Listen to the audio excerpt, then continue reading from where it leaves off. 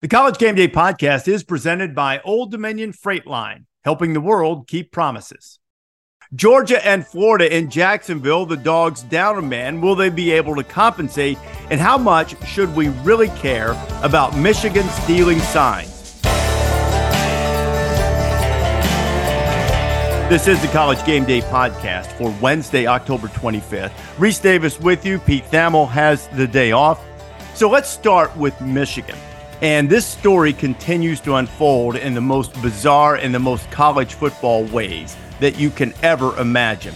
Last night, it started coming out that there is evidence that tickets were purchased by Connor Stallions, not only to rival Big Ten schools' games, but to games in which Michigan might face an opponent from outside the conference. Tennessee games, Alabama, Clemson, and Georgia games were the ones allegedly involved. Now, the Tennessee thing, the tickets were purchased before Tennessee lost to South Carolina last year. So how this came about and how it became the theater of the absurd is that the internet, because they find everything, dug up a post from a Tennessee volunteer message board, which is where all of the great college football stories start, to be quite candid, in December of 2022, in which a guy made reference to a friend of his brother's or something who was part of this and had been given tickets and lodging and travel, transportation costs, all of that kind of stuff to go to a Tennessee game against Vanderbilt. And as it turns out, that didn't matter because Tennessee had basically been eliminated after losing to South Carolina. The guy already had the tickets. He had friends or family or was from Nashville or something, so he went anyway. Now, nobody knows for sure for 1,000% if this is true yet.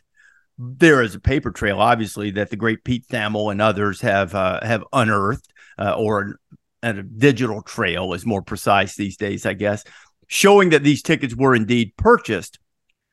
But the fact that it was out there on a Tennessee message board, to the extent that the guy who posted this says that those participating are directed never to speak or to mention this to Jim Harbaugh. Now, there are a couple of things about that part of it. If you have some guy who's the friend of a brother who posts on VolQuest or whatever that message board is, he's not likely to be able to get to Jim Harbaugh under any circumstance, much less like, hey, Jim, I got this videotape of Tennessee Signals. Want to have a look? That's not how it's going to work if it indeed went that way. But it just shows the vast web of what has been alleged. And if it is in fact happening, the lengths that Connor Stallions and whoever he was working with went to try to get videotape of the signs. So that brings us to the next question. How much should we really care about this? Deion Sanders made a great point yesterday when asked about it, saying that football is very different from baseball, paraphrasing Deion here, saying in baseball, if I know a curveball is coming, I've got you. In football, you can tell me a sweep is coming, and I still have to stop it because of the physical nature of the game. And I think it's a great point and a very fair one. My biggest issue with the Michigan sign stealing is this. First of all, it is explicitly in the rule book. Okay. Now I'm not an unreasonable person. You know, rules are rules. We can never take circumstances into consideration. Whatever it says in black and white is what we have to do. But in this particular instance, there is an explicit rule against doing precisely what Michigan is alleged to have done, or Michigan representatives are alleged to have done. And we always use this thing, well, it undermines the competition. Okay, Deion's point is then well taken. You still have to stop them. My biggest problem with this is that it calls into question what Michigan is accomplishing. It makes people wonder, would they win? I'll tell you another thing that makes them think that so far up to this point, there are no allegations that anybody bought any tickets to any TCU games. Okay, so while I don't think that had anything to do with it in terms of the outcome of the game precisely, you do something like this, and all of a sudden people say, see, you beat Ohio State because allegedly you had their signs. You beat Penn State because you had their signs. But TCU, They were sneaking around the chicken coop. You didn't have their signs, and you got whipped, and you got knocked out of the playoff in an upset. I don't think that's why that happened.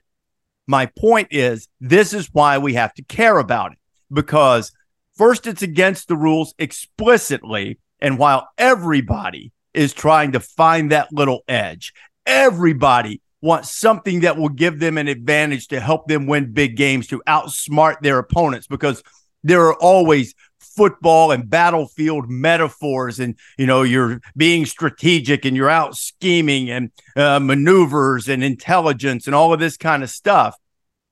You're looking for that edge all the time, and there's nothing wrong with that part of it. But when you go directly against an explicitly written rule, not only are you doing something that is questionable morally, you're also hurting the people you're actually trying to help.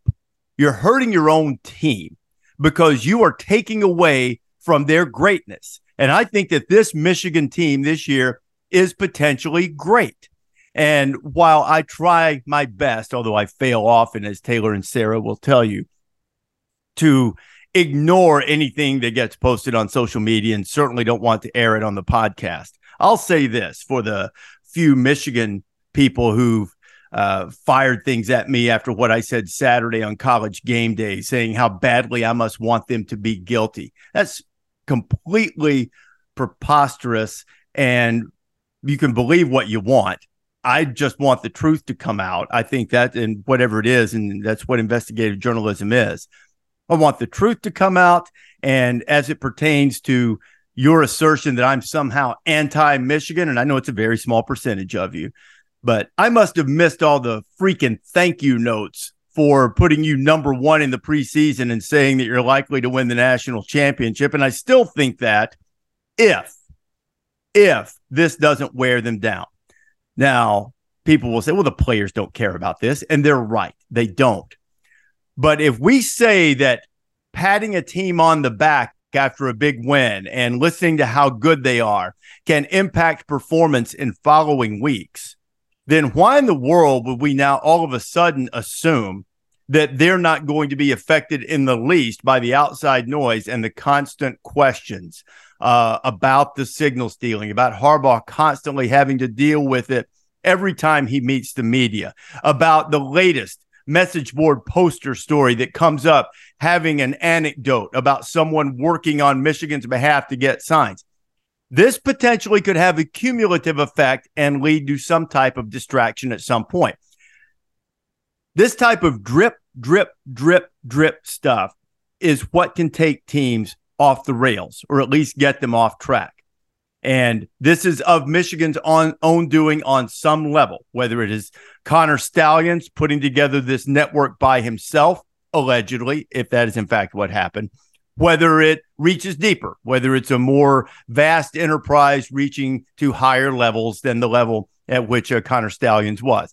That remains to be seen, but there's still that cumulative effect, the constant mention, the constant attention, the constant questioning, are your wins legitimate, that can have a negative impact on a team. And that's what I don't want to see, because I think this Michigan team is potentially a great one.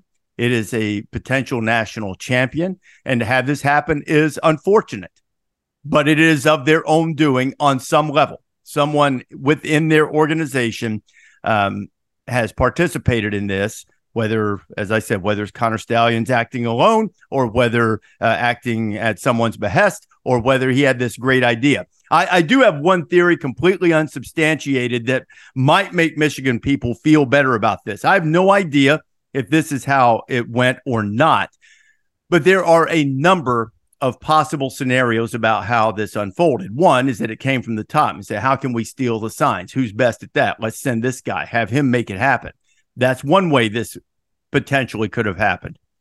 Another way is for a low-level staffer looking for a way to set himself apart.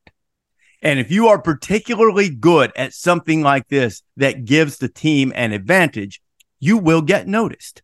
And if you are trying to move up through the coaching ranks, both internally at Michigan and perhaps develop some type of reputation or some type of build some type of resume that might get the attention of someone else as you try to advance in your career in coaching or athletics, you might rely on a certain expertise or a certain idea that you have.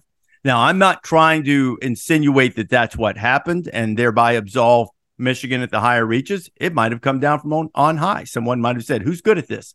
Who can we have do this? How can we figure out a way, a couple of years ago to get over the Ohio State hump?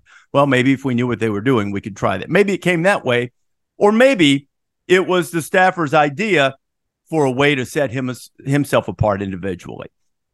But the primary reason we should care is because it diminishes whatever Michigan has accomplished and what it might accomplish from this point forward. And the good news for Michigan is that they have an off week, so they don't have a game to talk about, so they can spend all of their time focusing on answering questions about stealing signs. When you need mealtime inspiration, it's worth shopping Kroger, where you'll find over 30,000 mouth-watering choices that excite your inner foodie. And no matter what tasty choice you make, you'll enjoy our everyday low prices, plus extra ways to save, like digital coupons worth over $600 each week. You can also save up to $1 off per gallon at the pump with fuel points. More savings and more inspiring flavors make shopping Kroger worth it every time. Kroger, fresh for everyone. Fuel restrictions apply. Best in Game brought to you by Old Dominion Freight Line, helping the world keep promises.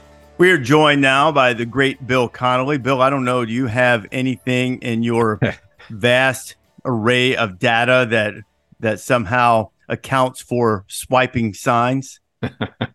I have anecdotal data compiled through the years that tells me that pretty much every team tries to do this in some regard, even if this, however, this whole conspiracy came about, it was a little more detailed and honestly a little more, it was that old, that wire line. Are you taking notes about a criminal conspiracy? There was a little too much that you could piece together publicly here, but no, I've tried to get worked up about this and I just can't. It'll be message board fodder for Ohio State and all rival fans. If Michigan actually does win it, you couldn't have won it without blah, blah, blah. And I'm thinking the Michigan players and Michigan fans will be like, I couldn't hear you. I was polishing the ring, so to speak. I agree. I agree with that, Bill, but I do think it's unfortunate that it does on some level diminish the accomplishment, because you can have the signs. Nobody said they can have the signs. They can change them. They can change them midstream. Everybody has that capability. So I understand the idea, because I'm torn. I'll be honest about it. I'm torn between really enjoying putting the Easter eggs out there and mocking it, all signs pointing up for Michigan. Well, you can, all the signals pointing toward a national championship or whatever, just sort of having some fun with it. I got a great deal of sport out of all of the variations of Harbaugh stole my other signs, at Ohio State. It is funny.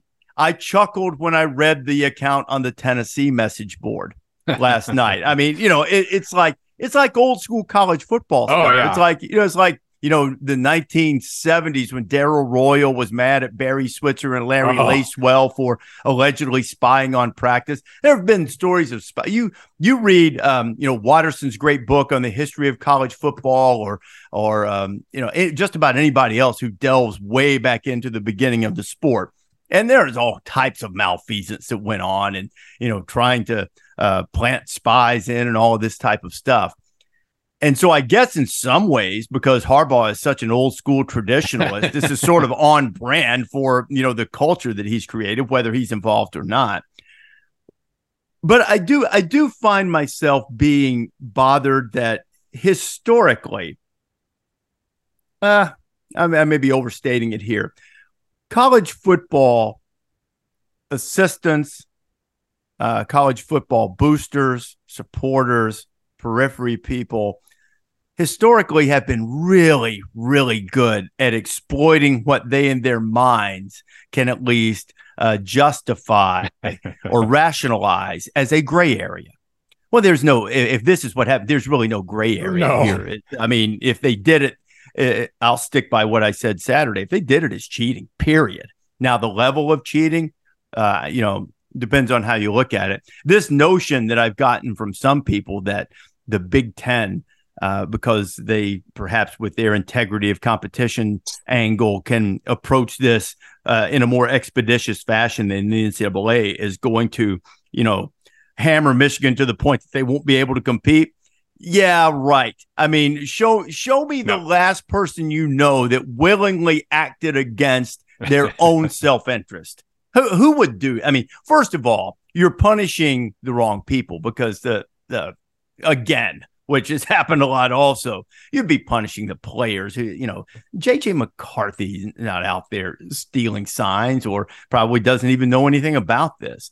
So I think that's kind of a ridiculous thing, sort of like you were saying earlier, that it'll be the message board fodder forever, and people will say, yeah, but you cheated and blah, blah, blah, and Michigan will polish the ring. That is not going to happen. They're not going to be knocked out of the playoff because of this or anything like this. But I still am bothered by it because of the blatant nature of it, and because it kind of goes against the sportsmanship angle. There's no gamesmanship to this, just pure clandestine spying, Yeah.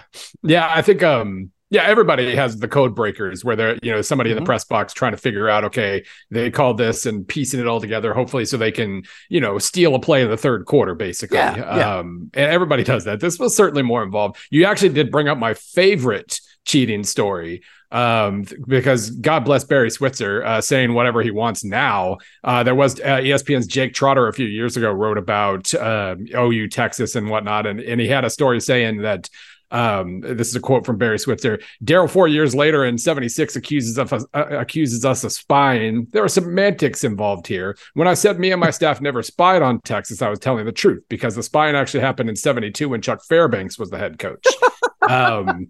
Like Barry's as good a head coach as he was, he's still a better quote than anything else. I haven't had this much money in my pocket since I was out recruiting, all that stuff. But no, it has been going on. Everybody's always been trying to just find that little bitty edge. This goes far beyond that, and whether it was worth it, it's just the amount of organization it took, especially if it really was one guy trying to piece together, okay, I need somebody to have tickets for this game and somebody for this one, and I need to market all as t-shirt sales and Venmo in case anybody checks that, and blah, blah, blah. Like, this was a lot, and I hope they got an edge from it at some point, because otherwise it wasn't worth the just the logistical trouble of it all.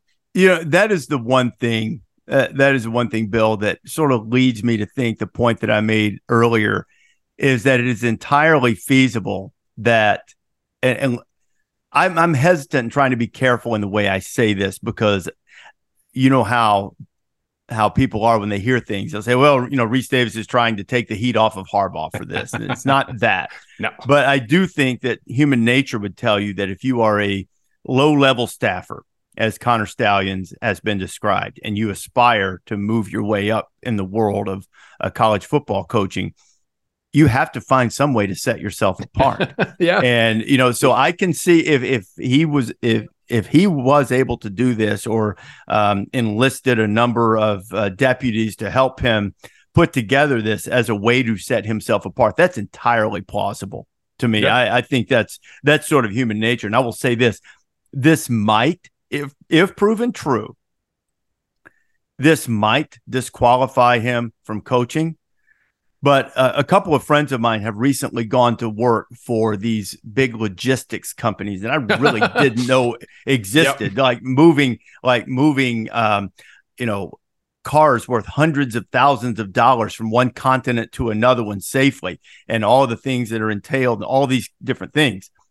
Some logistics company like this ought to go out and hire that guy. Because he got a lot of stuff done. If this is in fact true, and the way it happened, he seems to have a certain expertise for this type of activity. So, I mean, it might not help his, I guess, since deleted LinkedIn page as it pertains to trying to become a coach. But some logistics guy might go, I could use that guy, right? But the one thing I would say about his vast array or vast network, as it has been described, he needed another layer another layer to make it more plausibly deniable. Yeah. No, I mean, he seemed pretty. At some point, he had to have acknowledged that if they ever figure this out, it's gonna. I'm done real quick. But again, you're probably right. He was a young assistant trying to stand out and show his organization and effort levels, and he certainly did that. I do agree with Deion Sanders. Like, aside from trying to figure out teams' calls in the first quarter so you can steal a play in the third, like, how many extra plays did this really earn them? I can't say probably all that many, especially when they're just good anyway. But, because it does. You have to communicate to the team effectively when you see the signs in the next 4 seconds. You have to get the team the information they need, unless it's the linebacker stealing the signs, I guess. But no, it's just it was a lot of effort. And like I said, I hope it paid off at least a couple times, because this will be an asterisk for any fans of any other Big Ten school from this point forward, and whether Michigan fans care about that or not. The one thing that was brought up Saturday, and I want to move to the field with Michigan and some others after this, is the idea of going to the NFL model and communicating in helmet and just calling the plays in. And I think it's a great idea, but because coaches always look for the gray area and coaches always look for, the advantage, I think the one thing that needs to be evaluated, maybe we'll see some of this when they experiment with it during bowl season, is we've slowed the tempo of games down a little bit, even for the teams who try to go fast, it seems, because of the varying last one with the chalk in his hand. Utah had a really smart thing about when SC would substitute, they would trot defensive linemen on and off at a slow pace. Nothing at all wrong with that. That's just the way you go. So now I wonder if you had, the Gus Malzahns, the Josh Heupels of the world, if you're communicating in helmet and you're having one-word play calls, as a lot of those types of offenses do, and you're sprinting to the line and you're doing that, if you then take away the defense's real ability to communicate, because by the time you get the call in, they're already snapping the ball. So if you then cycle back to something like that, so I think it needs to be looked at holistically. And if we do it, is there a set amount of time between? One of the things that I always said when this was the big debate about pace of play is that it's on the officials. The officials, almost sort of like they do it in the NFL, the officials should determine the proper pace of play. You would see officials in college football at the height of this, I'm going to try to run 1,000 plays in a game, that they would be almost frantic, trying to get into position and get the ball spotted so they wouldn't slow down the offense. And my contention was always, the officials should set a reasonable pace of play that does not necessarily slow down the offense, but doesn't aid them by putting everybody into a frenzy, both as officials, which leads to missed calls, and as a defense, which really, I hate to go back to the old Saban quote, is this what we want football to be? I like I don't like or dislike, I don't mind the up-tempo offenses, but I want to see offense execute against a defense. That's football to me. I don't mean a defense set and gets a good look. I just mean one that's lined up, one that's had a reasonable opportunity to line up. And I want to see the offense execute against that and not, snap the ball just as the 3 technique is just getting out of the neutral zone and hasn't even gotten turned around yet. That's what I don't want to see. And that's what I worry about with the helmet communication. So I think it needs to be, I love the idea of helmet communication. I want it to be looked at holistically. Okay, how do we make sure that pace of play is such that it doesn't penalize teams that want to go hyper fast, yet it also doesn't aid them unduly, that it doesn't put the defense at a disadvantage in an unfair way. Most of my best coach friends are defensive coaches, and I will tell them every single time I love points and I love yards and I love plays. So I'm all for whatever gives the offenses advantages. Yeah, but do you really want to see it with a defensive back still running with his back to the line of scrimmage trying to get lined up? You don't want to see that. Well, I mean, I think in a lot of those cases, it probably disadvantages the offense. Like they're moving a little too fast as well. But Maybe. but yeah, it would be interesting to see, especially the Josh Heupels. There are only a few teams that can really get away with constant tempo now. Most of the defenses really have figured it out, and I'm always surprised that more teams aren't doing what Utah did and trotting out their biggest, slowest defensive lineman every single time the offense makes a sub, because it is funny watching him just trot out there, and technically it's legal, and then he gets set up and there's 3 seconds left on the play clock. It's beautiful, and I don't mind that kind of antagonism either, but yeah, it is. It would certainly give the offense a card to play, and I'm curious who would actually play that card well. That almost goes back to my assertion that the officials need to adjudicate the tempo of the game, because correct me if I'm wrong, but I believe in that Utah USC game that because of that tactic, and this is the flip side to show that I'm not all pro defense on this, Utah trotted out a big defensive lineman, and the official was standing over the ball because he had to give them time to do it. And SC had to burn a timeout. Yep. Because they got down. It was like 3-2. They had no choice. I don't want to see that. I want to be. I don't want to see that either. So there needs to be some happy medium that is fair for both sides. It lets teams that want to try to go fast go fast. It gives the defense an opportunity to actually play defense, and we get football. That's all I'm asking. That's all I'm asking. And I will say I want the officials to be crisp. I want them to be John Wooden. Be quick, don't hurry, in terms of spotting the football and getting us ready to go.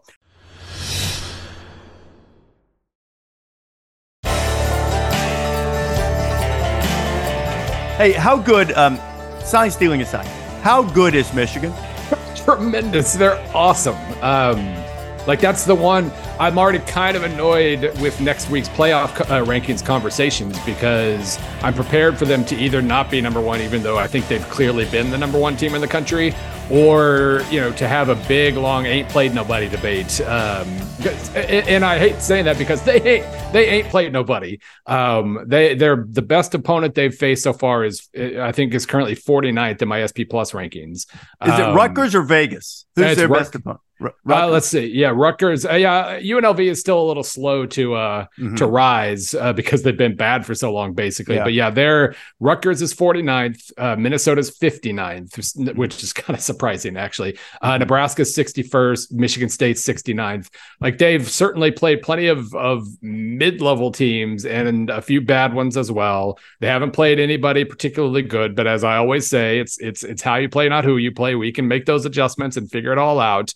And they're awesome. They've clearly been the best team in the country. I do think where the schedule hurts them isn't necessarily, I trust their resume because of how easily they've dispatched these teams, especially after last weekend when everybody was struggling with mediocre teams, and Michigan went out against a rival with this cloud hanging over their head and put that game away immediately. And then kind of embraced being the villain at the end, scoring with 8 seconds left. I know they did, there was a personal foul in there, and so there was some other stuff going on. But I guess if you're going to be the villain, do it, go all the way with it. But I do think, everybody struggles with mediocre teams at times, and Michigan just hasn't. They've handled their business incredibly well this year. And like you said, we'll see if that continues. If the cloud gets bigger and bigger and, maybe that causes a distraction. I think where the weak schedule hurts them more than anything, though, is we know they can handle Penn State. They manhandled Penn State last season. We know they're good enough, but is there a price to pay for just not facing that level of competition for 10 months? Are they going to be sharp enough? Are they going to be maybe it's all fine, but I think that's where a weak schedule hurts you more than anything. I think it's good for you to face those challenges, and they've faced no challenges whatsoever through 8 games this season. Full disclosure here, as preseason I had them number one. If we were doing the playoff, I would pick them to win the national championship right now.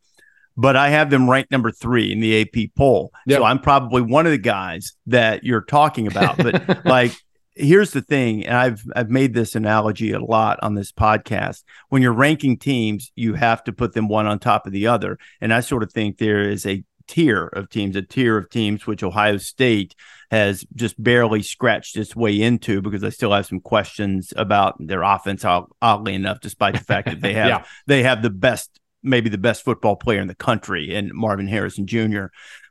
But I have Michigan down there because I need to see them do something. I need to see them beat a team that can at least fog an elite mirror. And you say, well, maybe Georgia, which I have number one, kind of in the same boat. But I've defaulted back to Georgia. I've had Florida State at different times, but I can tell you this, because I think Michigan is the best team. All I need to do is see them do it once. Right. If they win the Penn State game, they're 99% certainty going back to the top of my rankings. I just needed to see them do something.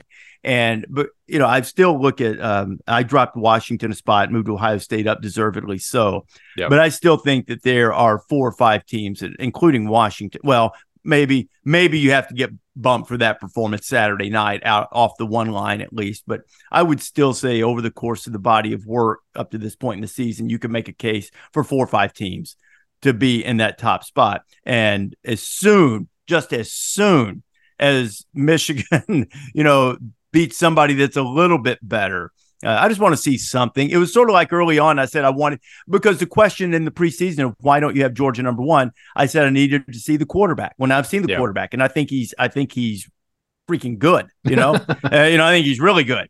And so that I moved them back up to the top, but I sort of think that Michigan is the best team right now, but I want to see them do it against somebody. But I think we will in very short order. Based on what I saw Saturday, they're going to beat both of those teams if they play their normal game.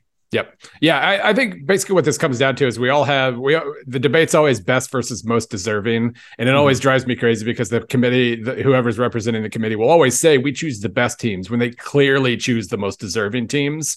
But at the end, it's kind of an XY axis kind of deal. We just have our own little how much it best matters versus how much most deserving / resume matters. And we all have our own spot on the plot, basically. And mine skews a lot more towards best than a lot of people. I acknowledge that. I will not have Florida State. If I had a vote, I would not have Florida State number 1 because I just don't think they've looked like the number 1 team enough. Michigan's looked like the number 1 team most frequently this year. Therefore, I would vote Michigan number 1. But no, we all have our own requirements, so to speak, and I lean more towards best than resume. Are you an art connoisseur? Do you enjoy going to art galleries? Have you? I more so now that the 12-year-old is into art, but okay, yeah. All right, I'm not. I do. I'm by no means anything close to an expert at knowing what I'm looking at. Either I'm sort of, good bad kind of thing on. It's like an on-off switch. I like that. I don't really know about that. Right. Yeah, but how I've described this is sort of what you just said. To me, it's like a mosaic.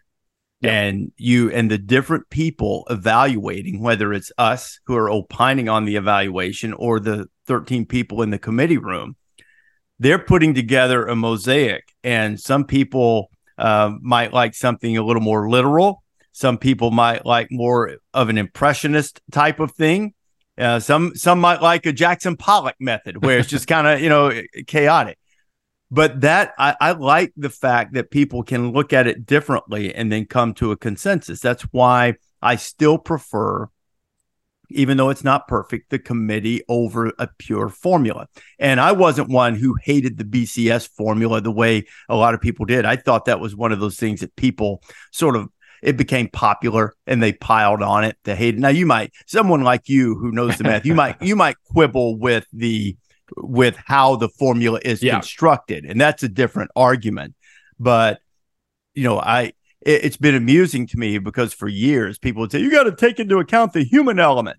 And now that the humans are making the decision, they're saying, you've got to, what about the formula? What about the strength of record? What about the strength of schedule? And, you're not going to be satisfied. What it comes down to is the great thing about our sport, Bill, is that unless you agree with me and view my team in exactly the same way that I view my team, well, you're biased. Yeah. You're biased and don't understand what you're talking about. So, that's the beauty of the sport. That's what gives us this passion that has people at Ohio State, at Penn State, and other places going nuts over these Michigan allegations. It is funny because as somebody who leans on rankings or ratings a bunch and has the algorithms and whatnot, I get yelled at quite a bit, like, watch the games, nerd.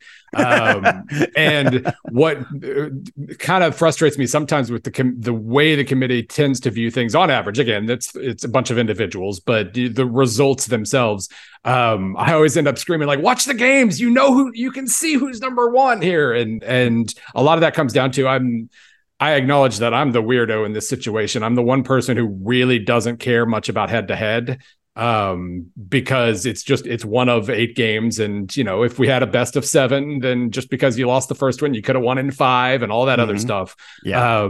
And so I end up, the situation a couple of years ago where Oregon beats Ohio State and then doesn't look like a playoff team once for the next 2 months. But the committee basically insisted on putting Oregon ahead of Ohio State because of one game and not the other 7. I was screaming into the wilderness on that one. I was the only person who seemed actually mad about that. So I acknowledge I'm potentially the weirdo in this group, and the committee's doing it right. But that is always, it's one data point versus 12, and I get a little frustrated with that sometimes. I think it's a great point, because I agree with you. Head to head must mean a lot, but it can't mean everything. Right. In the standings, it means 100%, and I'm cool with that. But if we're ranking teams outside of standings and automatic qualification or whatever, I never take it as seriously as others, it seems. Well, you'll correct me if I get the daisy chain wrong here, but earlier this year, as I was stacking up the Pac-12 teams,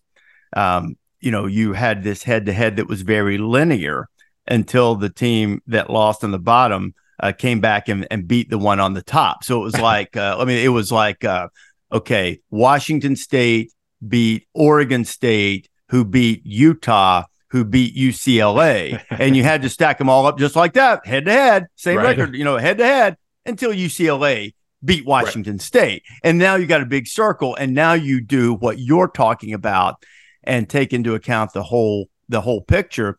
And the question becomes, shouldn't you do that in the beginning? I think the answer to that is yes. But you can do that while still assigning a great deal of weight to what happened between the two on the field, if it's coming down to those two, particularly if, let's say, for instance, you think a couple of those or maybe one of those games didn't reflect that it wasn't the best team that won. It was a team who happened to play better in the stadium that day or night won. Okay, then maybe you take that game out of the equation and you say, okay, I think these two teams are equal. Well, they won head to head, so I'm going to put one on top.